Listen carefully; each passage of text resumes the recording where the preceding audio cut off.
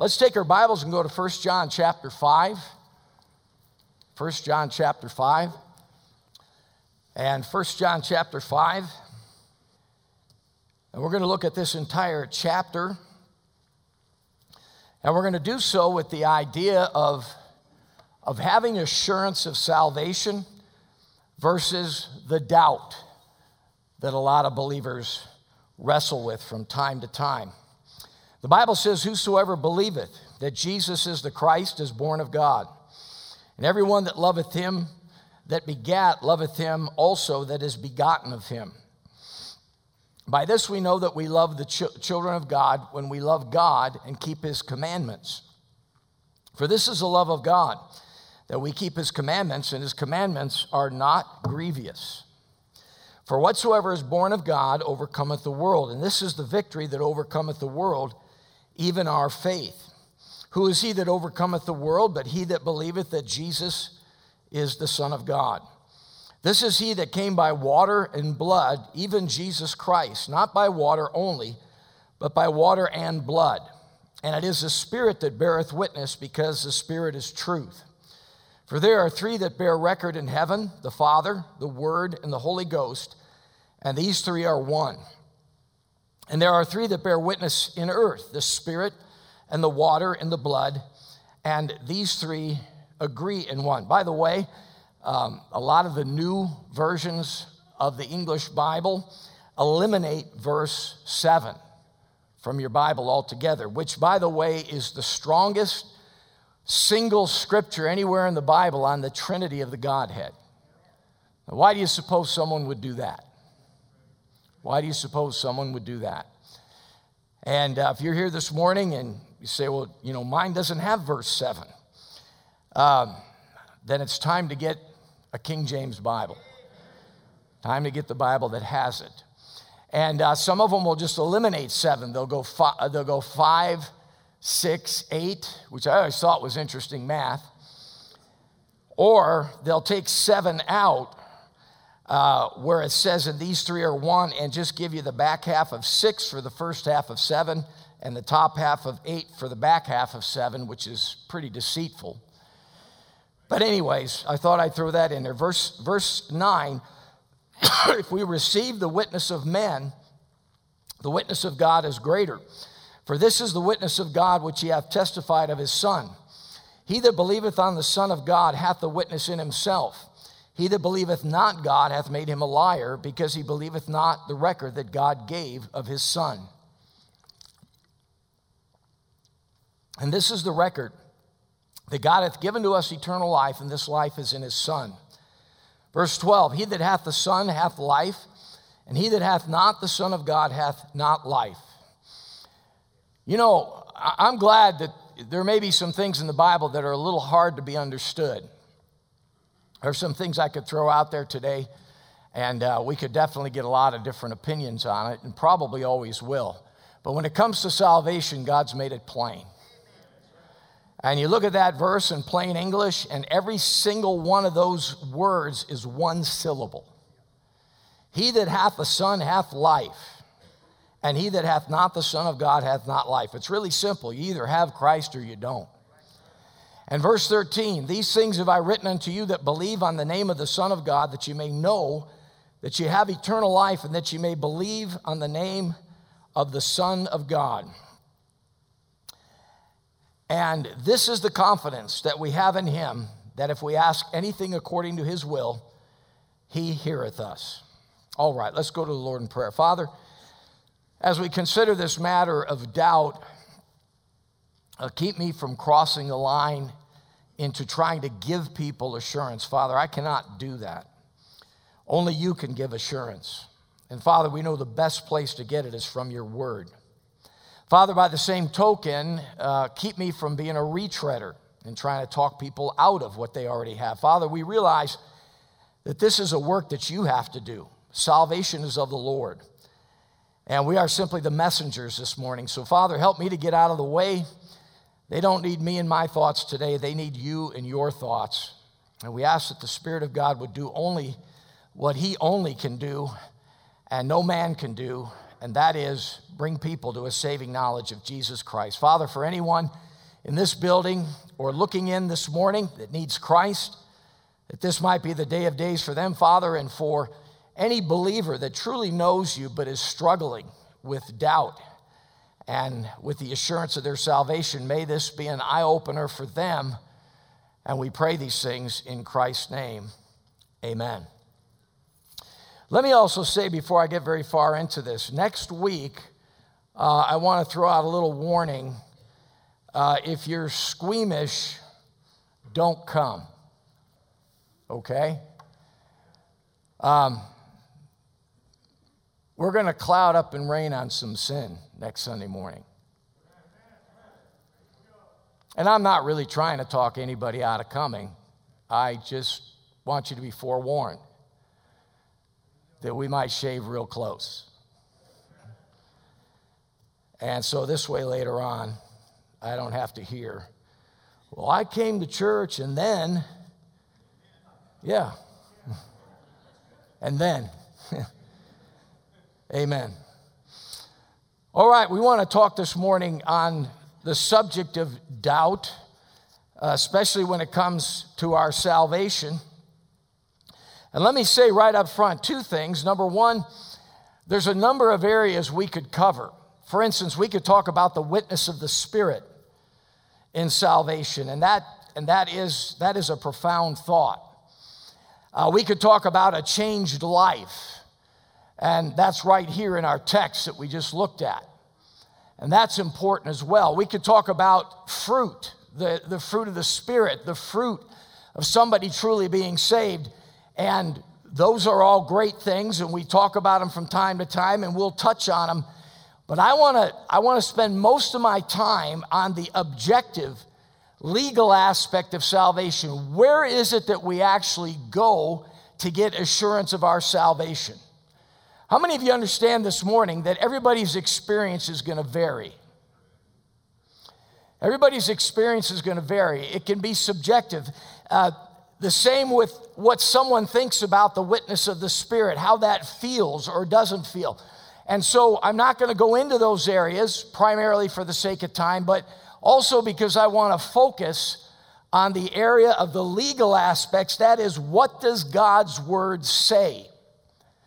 Now, I am not going to try to give you assurance. I can't do that. Only God can do that. Only God can do that. But I want to point you to the Word of God where you can get assurance if you know Christ. Now, let me also say this. The flip side of this same coin, if you'll keep your hand here, go to 2 Corinthians chapter 13. 2 Corinthians chapter 13. And I also want to throw this one little caveat out there, is that if you're not saved, you shouldn't have assurance. And you should have more than doubt. You should be under conviction. And take a look at 2 Corinthians chapter 13. And 2 Corinthians chapter 13 and verse 5. Now, this is something Paul tells all of us to do. And again, this is where things like the witness of the Spirit and the fruit and the changed life come into play. And if you look at verse 5, he says, examine yourselves. Examine yourselves. There's always a temptation when something's being preached on to think, yep, I'm glad he's preaching on that because brother so-and-so really needs that. And by the way, that's not only incorrect in passing judgment on someone else, but it means we're going to miss a blessing. Because all we're doing is worrying about what someone else is getting out of it and not tuning in and getting something from it ourselves. But he says, examine yourselves, whether you be in the faith. Prove your own selves. Prove your own selves.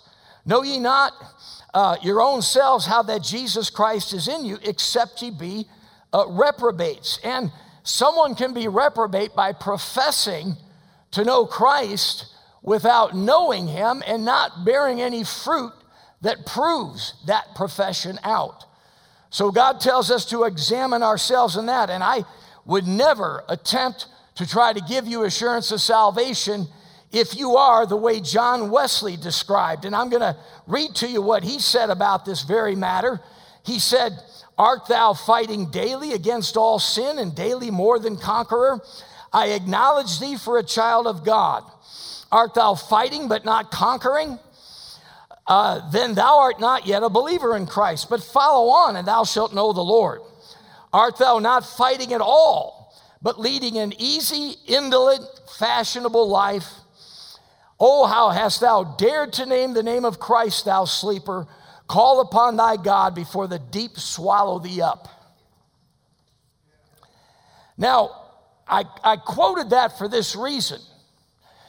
I have to admit, we live in a day and age. This is sort of a,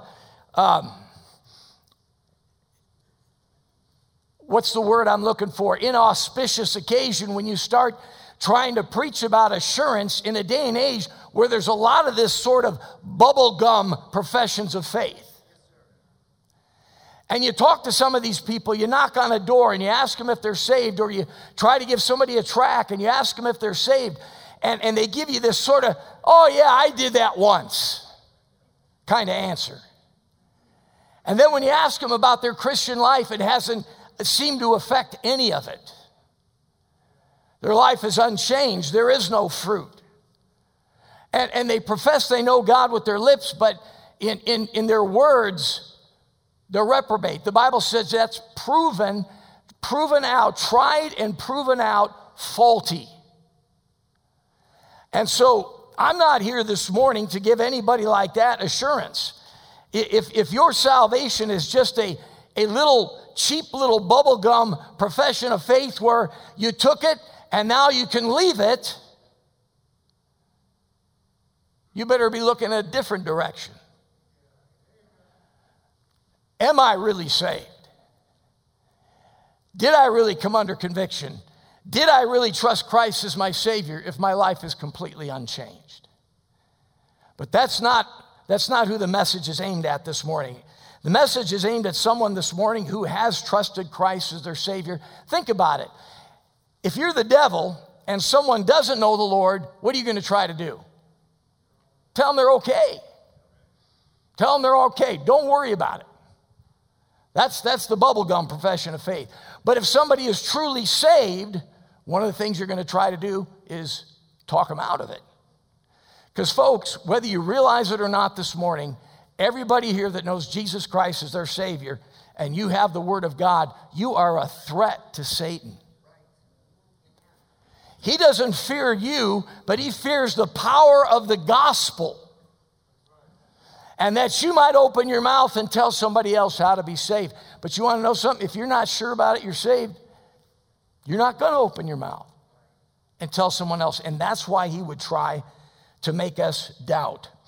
All right. So let's think about this for a second. There is one of two reasons that someone can have doubt. Number one, they just actually have doubts about it, and they think it through, and in many cases, they overthink it, and that's why they don't have assurance.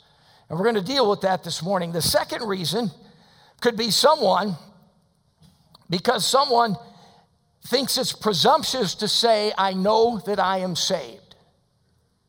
Now, for a lot of years, getting saved in an independent Baptist circles and learning about the doctrine of eternal security and having assurance, I didn't realize what a staggering minority that particular doctrine is, even in the realm of Christendom. Do you realize that most of professing Christendom falls under one of two categories, either Calvinism or Arminianism? And Arminianism, in its simplest terms, believe that you can get saved by grace through faith, but you can lose that salvation. You've got to keep it. So someone like that believes they can have it today and lose it tomorrow. In the Calvinistic system, to be honest with you, I personally believe there's less assurance there than there is with the Arminian system. Because the final tenet of TULIP, total depravity, unconditional election, limited atonement, irresistible grace, and then perseverance of the saints.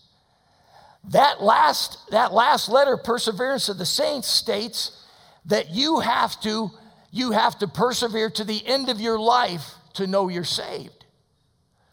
Well, folks, that's less assurance than the Arminian. The Arminian could say, I have it today, and I might lose it tomorrow, but I know I have it today. A true Calvinist that takes the 5 points seriously can't say that. He has to say, I won't know till when? The end of my life. Folks, let me just say this to you. As you study the environment around you in regard to these matters, you're going to find that believing in the assurance of salvation and eternal security, as so many independent Bible-believing Baptists have over the years, you're going to find you're in a staggering minority. And you say, what do I make of that? What I make of it is this: go with what the Word of God says. Not through some Christian philosophy that has come down to us through the decades, through the centuries, through church history, and has gotten mixed up with man's philosophy along with the Word of God. Just let's go with the Word of God this morning, amen? And let's get our assurance from that place, from the Word of God. Now, a lot of you got saved at a young age. And let me say this to you. Someone made a very profound statement about this one time. He says, I made a profession of faith at 6 years old, and he says, I've done most of my sinning since then. And that's a fair statement. I mean, really, how much really bad sinning can you do before you're 7 years old? Okay, now I know, sinner by nature, I understand that. And kids can be stinkers, and we all know that. If you've ever raised any, you got that figured out. But, I mean, seriously, how much heinous sin and crime can you get involved in before you're 7 years old? Usually, after you make that profession of faith and as you grow older, that's when you have some of your greatest struggles with some of your greatest sins. And so sometimes people get confused that way. Did I really get saved? And again, the problem with that is it has to do with circumstances. It has to do with circumstances, the thought process. For instance, sometimes a loss in our life or a health crisis, or here's a big one, unanswered prayer. I met more than one believer that lost assurance of their salvation because of unanswered prayer. And then amazing grace turns into a floating opportunity. And instead of singing constantly abiding, we're singing constantly deciding in our hearts, if Jesus is mine. So again, what is the answer? The answer is the Word of God. We've got to go to the Word of God. And I'd like for you to take your Bibles and turn to 2 Peter chapter 1. 2 Peter chapter 1. And take a look at verse 5. Now, 2 Peter chapter 1, verse 5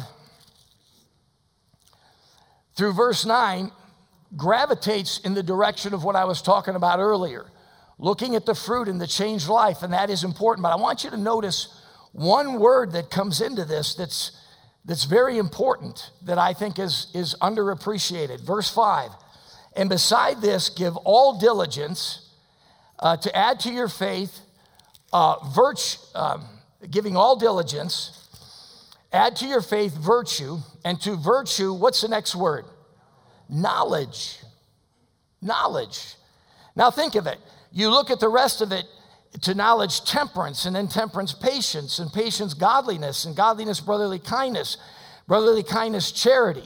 And those are those subjective things. We can look at our lives and say, okay, have my life changed gone in that direction since I've been saved? But one of the first things he talks about to add to faith and virtue, it is knowledge. The knowledge of what God's word says about salvation and how we can get that assurance. Do you know, it's not unusual to doubt. Think of John the Baptist when he was in prison. It was a circumstance that caused him to doubt. And he sent some of his disciples and said, look, are you the one or do we look for another? He had his doubts. It's not an unusual thing. There is a town in Texas, a little village, and the name of it, believe it or not, is Uncertain. Now, can you imagine you meet somebody from this place and you say, where are you from? And they say, Uncertain. Well, where do you live? Uncertain. And I think the only way that we can keep from living in uncertain is by resting in the written word of God. What God's word says. Because there are consequences to doubt. Let's go back to 1 John and let's look at chapter 5 once again. And notice one of the things that our assurance of salvation affects. Take a look at verse 4. Or excuse me, I'm sorry. Keep your hand there, go to chapter 1, verse 4. Just had a Biden moment.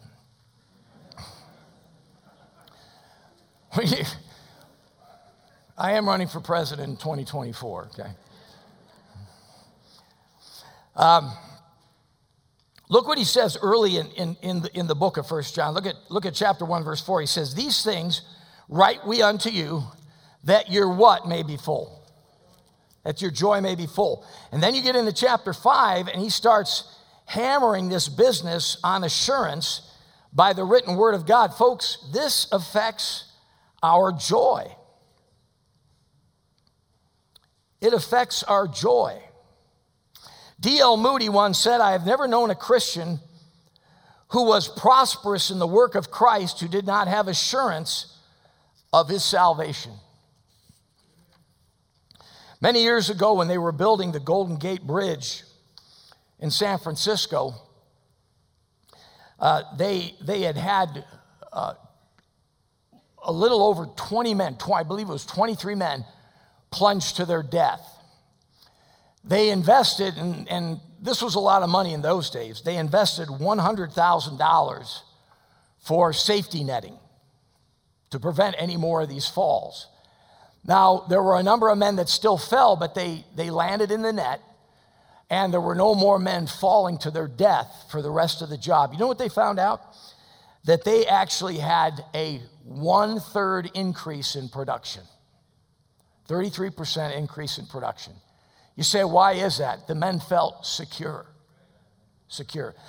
You know what I believe? Having assurance of our salvation helps us to be more productive as Christians. When we doubt, it destroys our joy. When we doubt, it can destroy our effectiveness in service. When we doubt, we certainly are not going to be trying to win souls to Jesus Christ. The consequences of this doubt are great, and the consequences of assurance on the flip side are also great. So the devil is going to resist. The devil is going to try to cause you to doubt.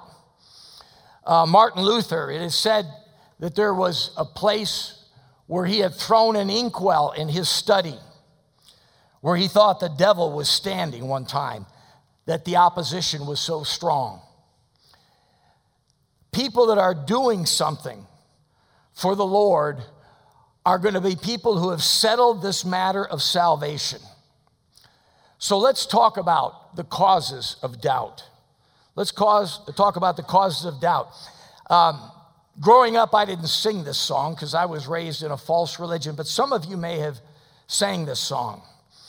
It was on a Monday, someone touched me. And then everybody that was saved on a Monday would stand up. And then they'd sing it was on a Tuesday that somebody touched me. And everybody that was saved on Tuesday would stand up. And so forth. And I talked to a guy one time that said that he actually, because he wasn't sure what day he was saved on, he just would land on a day and go ahead and stand up. But it caused him to doubt. It caused him to doubt. Here's another thing. We hear the testimony of other people, and we hear very great detail. I was at the south end of the cornfield. I was plowing with old Elmo. And I stopped at 10 minutes after 11 and got down on my knees and prayed 2 hours, 3 minutes, and 8 seconds. And Jesus came into my heart, and I've been saved ever since. And you know what? I praise the Lord if you have a testimony like that with that much detail. But maybe you don't. Some would say, well, if you can't remember exactly the day that you were saved, then you couldn't be saved. Let me ask you a question. How many of you remember the day you were born? I don't. I don't remember a thing about it. But I know I was born. Supposing you went to the bank to make a withdrawal, and they said to you, we need the date that you made the deposit. And you say, I don't remember when I made the deposit. Then they say, well, you can't withdraw any money. Folks, if you have money in the bank, you have money in the bank. My ability to remember is not the basis of my assurance. What happens when someone begins to lose their memory? Does that mean they're any less saved than they were before? You see, some doubt because they can't remember when they were saved. Some doubt because they didn't have the same experience as someone else. And we have to be careful about that. The Bible experiences aren't all the same. Matthew was sitting at the receipt of customs collecting taxes for the Roman government. And Jesus came by and said, follow me. The Apostle Paul is riding on the road to Damascus, and a light shines out of heaven, and a voice speaks to him. And he gets knocked down, and he gets blind for a while. And imagine the fallacy of Paul going around talking and saying, well, you know, unless you heard from the Lord, unless you got knocked down, and unless you got blinded, you're not saved. Let's take our Bibles and go to John chapter 3, verse 36. He that believeth on the Son hath everlasting life. It does not say he that believeth on the Son and has a certain experience has everlasting life. It doesn't say he that believeth on the Son and has a certain feeling has eternal life. Neither does it say he that believeth on the Son and remembers the day and the hour has everlasting life. What it does say plainly and simply is he that believeth on the Son hath everlasting life. Do you believe on the Son this morning? Do you believe on the Son of God that he is your Savior? Do you believe that he is the only reason that you have any hope to go to heaven whatsoever? Do you believe that you were born and you were not only a sinner by nature, but a sinner by choice? And God saved you as a result of you turning your faith toward him, the crucified, buried, and resurrected Son of God.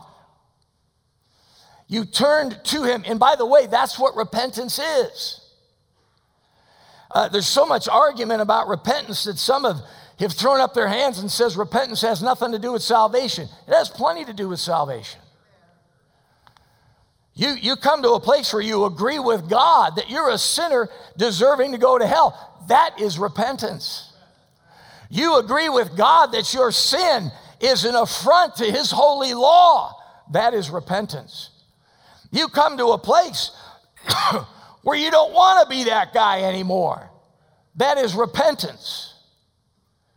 And then you turn to Jesus Christ in faith, and he is your Savior. That is repentance, folks. That is turning away from whatever you were trusting. That is turning away from the life you were living to the Son of God. The Bible says in the book of Acts that Paul preached repentance toward God and faith toward our Lord Jesus Christ. We have assurance based on the unchanging Word of God. For feelings come and feelings go, and feelings are deceiving. My warrant is the word of God, naught else is worth believing. Though all my soul should feel condemned for want of some sweet token, there is one greater than my heart, whose word cannot be broken. I'll stand on his unchanging word till soul and body sever. For though all things should pass away, his word shall stand forever.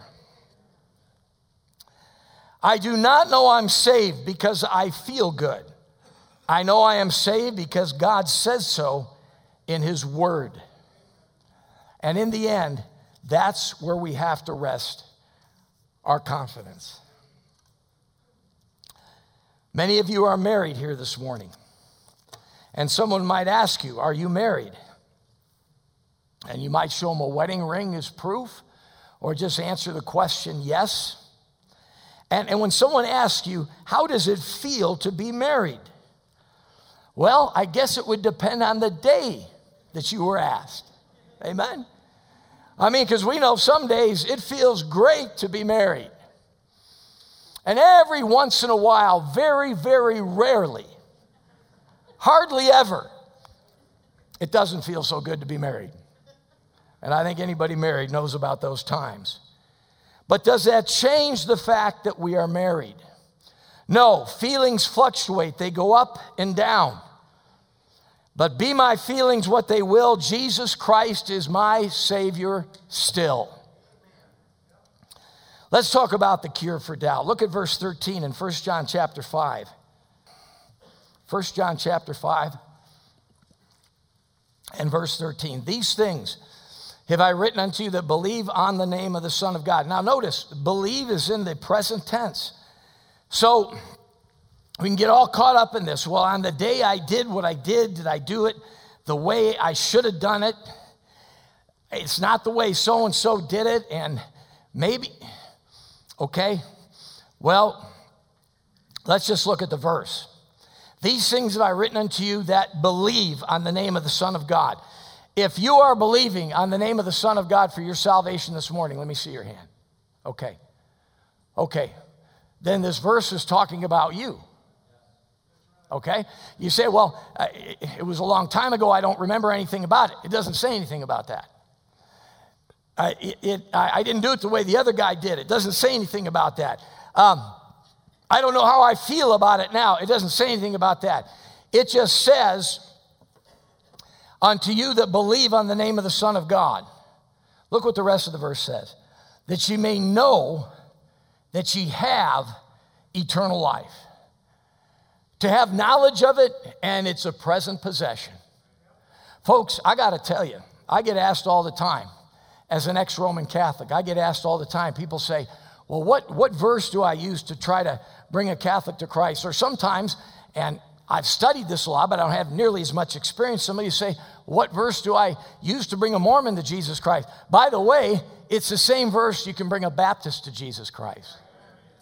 It's this one right here, that you may know that you have eternal life. Because most of Christendom doesn't teach that you can know that you can have it. They think you just, go along, try and do enough good deeds to earn it. Then when you get to heaven, to the judgment, God will weigh your good deeds against your bad, and hopefully your good will outweigh your bad. And that's not how it works. If you have eternal life, you can know you have eternal life, and you can have it now in time. It's an assurance that you may know that you have eternal life. What's it all about, folks? It's all about this book. Every other assurance that you can talk about for salvation is something that is in some way subjective. The Word of God is not subjective. Go to James chapter 1. James chapter 1. James chapter 1 and verse 21. James chapter 1 verse 21, he says, wherefore lay apart all filthiness and superfluity of naughtiness, and receive with meekness the engrafted word, which is able to save your souls. The engrafted word, which is able to save your souls. Father, God gave us this book and this engrafted word saves our soul. So the best place to go for assurance is to the engrafted word that saved our soul in the first place. That's the best place to get your assurance. And again, I'm probably talking to some people this morning. You're not struggling with this, and all is well. That's great. File this away. You may need it someday. But I'm talking to some people, I'm sure this morning, you're struggling with this thing. And again, it comes down to this mental gymnastics, or even in the heart and the emotions and the feelings and what happened in the past. Maybe what you need to do this morning is just clear the deck and say, I'm believing on Christ now. And God's engrafted word has saved my soul now. I was sitting in Bible school in my second semester, my first year, and I was in a preacher's class. And all these guys are giving their testimonies, and that was the assignment. And I was one of the last guys to do it. And I'm listening to all these very detailed testimonies, and mine was a little more vague in the sense I didn't have as many details.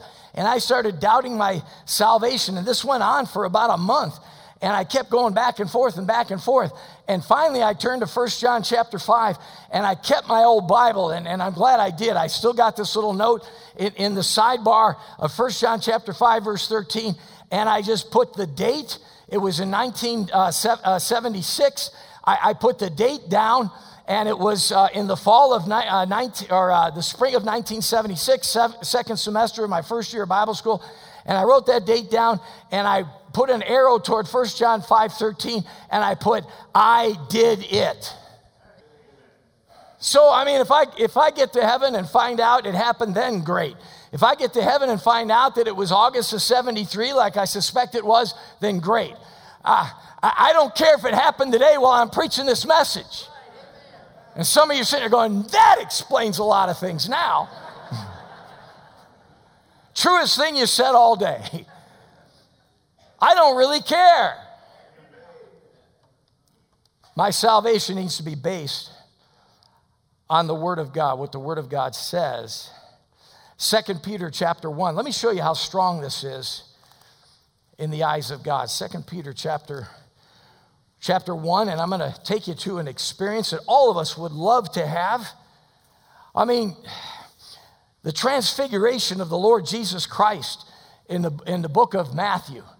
Wouldn't that have been something to see? Matthew, I think it was chapter 17. And Peter, James, and John saw it, and it was incredible to read about it. It's hard to even imagine. And look what Peter says about it. 1 Peter chapter 1, and 2 Peter chapter 1 and verse 16. For we have not followed cunningly devised fables, when we made known unto you the power and coming of our Lord Jesus Christ, but were eyewitnesses of his majesty. See, that's what they were when they saw the transfiguration of Christ. They were eyewitnesses of his majesty. Wow. That's like a little snippet of heaven on earth. You know, God's going to have to give us glorified eyes to see him up in heaven, or we won't be able to handle it. It would be like getting too close to the sun and staring at it. It would burn your eyes out. It would burn you out. And they got a little snippet of heaven. We have not followed cunningly devised fables. We made known unto you the power and coming of our Lord Jesus Christ, but were eyewitnesses of his majesty. Verse 17, for he received from God the Father honor and glory when there came such a voice to him from the excellent glory, this is my beloved Son in whom I am well pleased. And this voice which came from heaven, we heard when we were with him in the holy mount. There's that Mount of Transfiguration experience. Is there anybody here that knows Christ that wouldn't want to have that experience? Is there anybody here that if God said, hey, this week you can have that experience, and gave you the time and place, you'd ask, hey, can my family come with? You'd be excited about that. But look what he says in verse 19. He says, we have also a more sure word of prophecy. That's more sure than that experience. Think about it. And any experience is subject to this.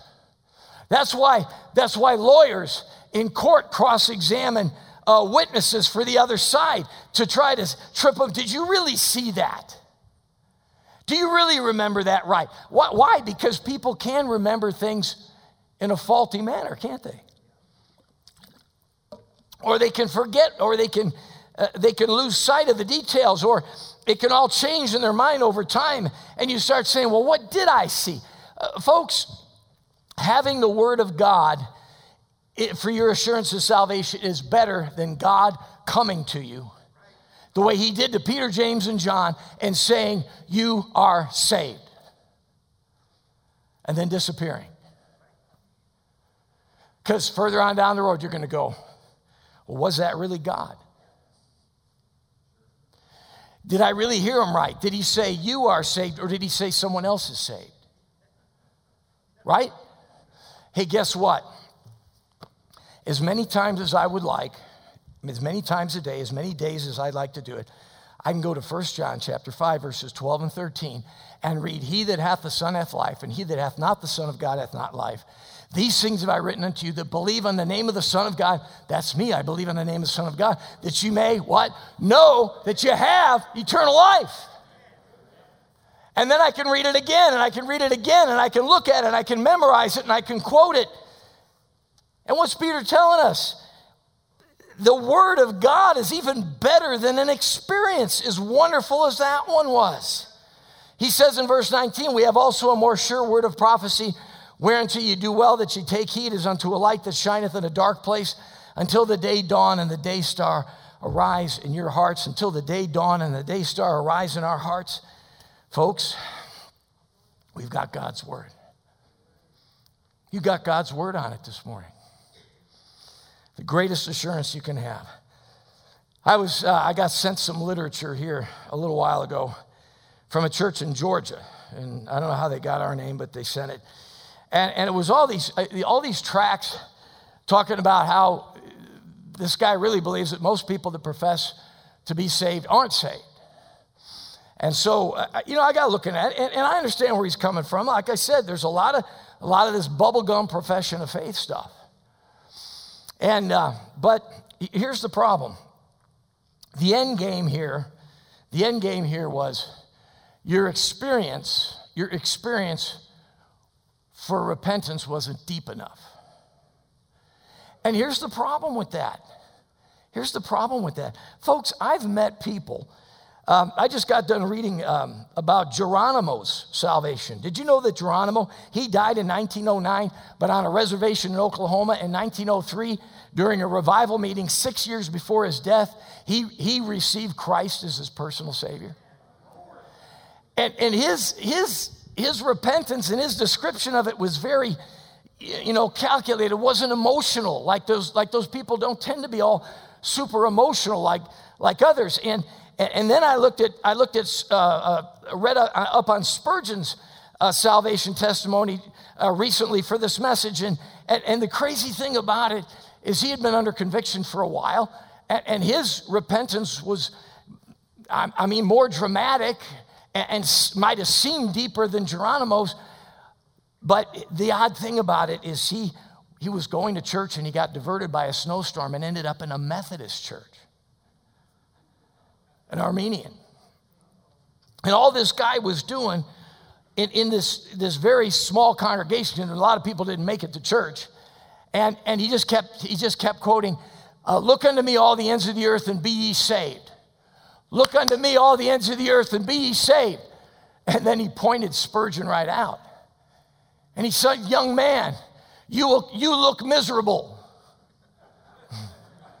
Spurgeon said, I wasn't used to preachers telling me I looked miserable, but he was right. He said, I was miserable. He says, and you will continue to be miserable until you obey my text. Look unto me, all the ends of the earth, and be ye saved. Until you look unto Jesus Christ, crucified, buried, and resurrected, you will continue to be miserable. And so here is this guy that would be a champion of Calvinism being led to Christ by an Armenian. I thought that was a little funny, isn't it? Just when you can put God in your little doctrinal box, God proves he won't be put in a little doctrinal box, huh? Yeah, and you know what I believe in the end? I believe this. In the aggregate, in the big picture, I believe God is more anxious for people to get saved than we give him credit for. I really do. I really do. And so, I look at that salvation or that repentance experience, and, this guy's sending all these tracts and all this, and I'm hearing what he's saying, but, in the end, I mean, should I conclude Geronimo didn't get saved and Spurgeon did? And I've met people we've had people come down here and soak one of these steps with their tears and profess Christ as Savior, and then they disappear. And spiritually, nobody can find them. And I've met people, I've worked the altar, and they come up and, what would you like? I'd like to get saved. Well, do you know you're a Savior? Yeah. Do you know Christ died for your sins? Yeah. Would you like to get saved? Yeah. Do you ever have someone come along so easily, you almost feel like stopping them and saying, are you sure? Are you sure? And then they pray to receive Christ. There's no tears, there's no emotions. They go back to their seat, and for the next 20 years, they're serving the Lord Jesus Christ faithfully. And there's fruit in their life. You know what? I think in the end, you know what we have? We have the Word of God. We have the Word of God. And there's only two things we can doubt. We can doubt whether we actually trusted him, or we could doubt whether he meant what he said. Well, folks, we know he meant what he said. So let's not worry about the past, and let's just look at what the Word of God says in 1 John chapter 5, verse 13. Let's go back there. And in the end, this is what God's Word says. Feelings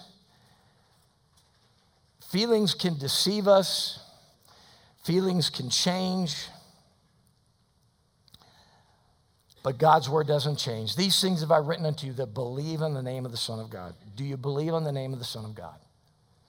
Okay, if the answer is yes, that you may know that you have eternal life. Blessed assurance, Jesus is mine. Oh, what a foretaste of glory divine. Heir of salvation, purchase of God, born of his Spirit, washed in his blood. This is my story, this is my song, praising my Savior all the day long. Two more verses, and we'll close here. I just want you to look at two more verses, something you can consider and mark and consider later on for the sake of time. Go to John 1. Go to John 1 real quick. John 1. And again, where am I going to get my assurance? Where am I going to lose doubt? Put it away and have assurance. And then Romans chapter 6, from the Word of God. From the Word of God. I really do. I suspect in the aggregate, after studying this thing out and studying it on the basis of church history and all different groups and who said what to who about what, and looking at the Word of God, I think God's more anxious to save people than we give him credit for. And I think this is borne out in the Word of God. Look at John chapter 1 and look at verse 12. Verse 12. But as many as received him. Someone once said you can't receive Jesus Christ as your Savior and go to hell. You can't. You can join the church and go to hell. You can get baptized and go to hell. You can live a good, moral, Christian-looking life and go to hell. But I believe he was true when he said you can't receive Christ and go to hell. But as many as received him, to them gave he power to become the sons of God, even to them that believe on his name. Then one more. Go to Romans chapter 6. Romans chapter 6. Romans chapter 6, the Apostle Paul is talking about the believer's death, burial, and resurrection, identification with Christ. And look what he says. Look what he says in verse 16. He says, know ye not that to whom ye yield yourselves servants to obey, his servants ye are, to whom ye obey, whether of sin unto death or of obedience unto righteousness. Now he has been ringing this whole concept of victory over sin through identification with Jesus Christ. But look at verse 17. Look what he says here. But God be thanked that ye were the servants of sin. And before you and I were saved, we were servants of sin. When sin said jump, our only response was which way and how far. We didn't have any victory over sin. He said that you were the servants of sin. But watch this next phrase. But ye have obeyed from the what? Heart, that form of doctrine which was delivered you. And what is that form of doctrine? Salvation by the free grace of God through Jesus Christ. For by grace are ye saved through faith, and that not of yourselves. It is a gift of God, not of works, lest any man should boast. For the wages of sin is death, but the gift of God is eternal life through Jesus Christ our Lord.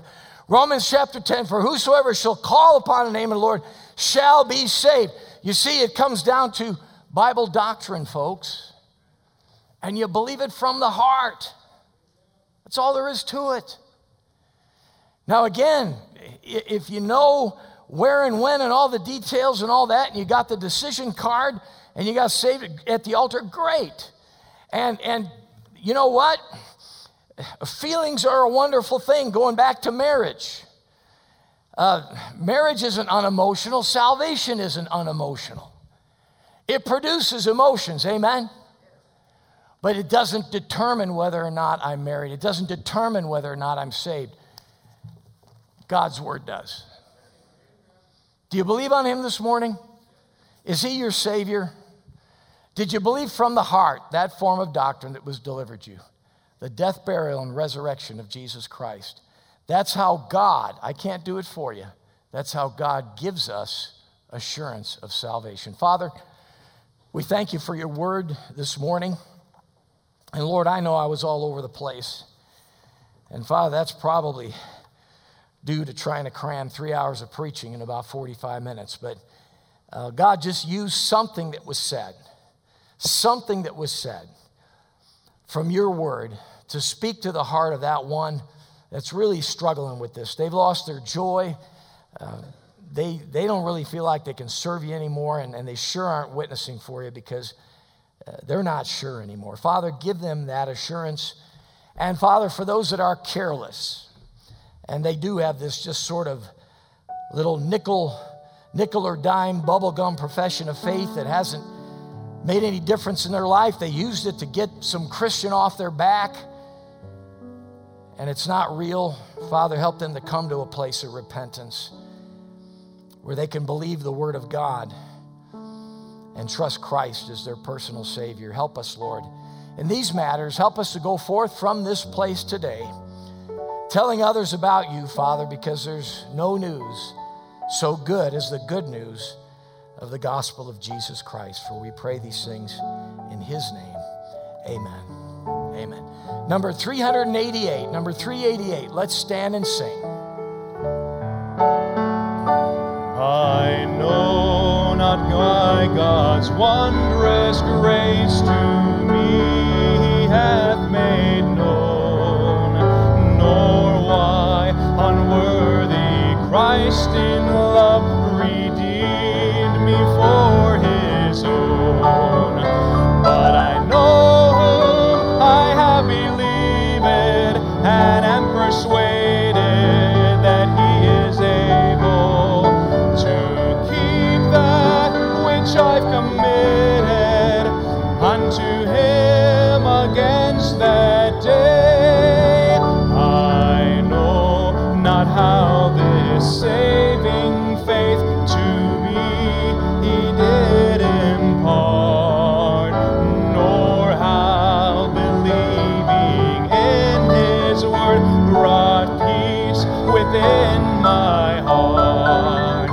But I know whom I have believed and am persuaded that he is able to keep that which I've committed unto him against that day. I know not when the Spirit moves convincing men of sin,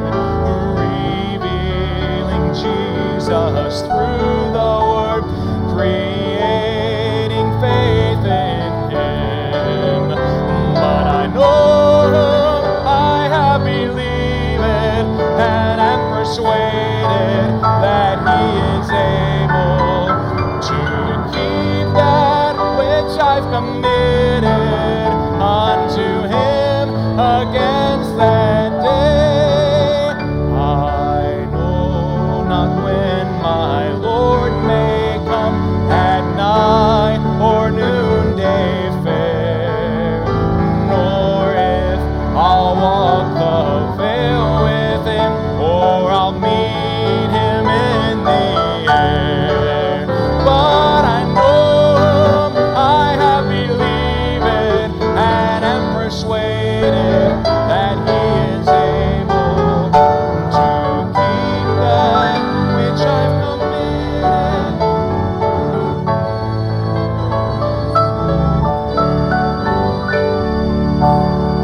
Brother Nick Weber, would you come on up here and close us in a word of prayer? Amen. I know whom I have believed. Praise the Lord. Let's pray. Father, we do thank you that you provided a salvation that we could all know, Lord, that we could get a hold of, that we could understand. And Father, you came and you sent your Son, the Lord Jesus Christ, and he willingly gave himself for us. Father, help us to realize that, to get a hold of that this year, and to assure ourselves in you that we have this eternal life. And Lord, we can go on for you. Thank you that no matter where we're at, we can call upon you and you're there. The assurance of you in our lives. Lord, help us this year to reach out to others. Might we be that light to them? Might we express the eternal security that we have to them. Father, we love you. We want to see you work in our lives. Might you get the glory and honor in all that we do. We pray all this in the name of your Son, the Lord Jesus Christ. Amen.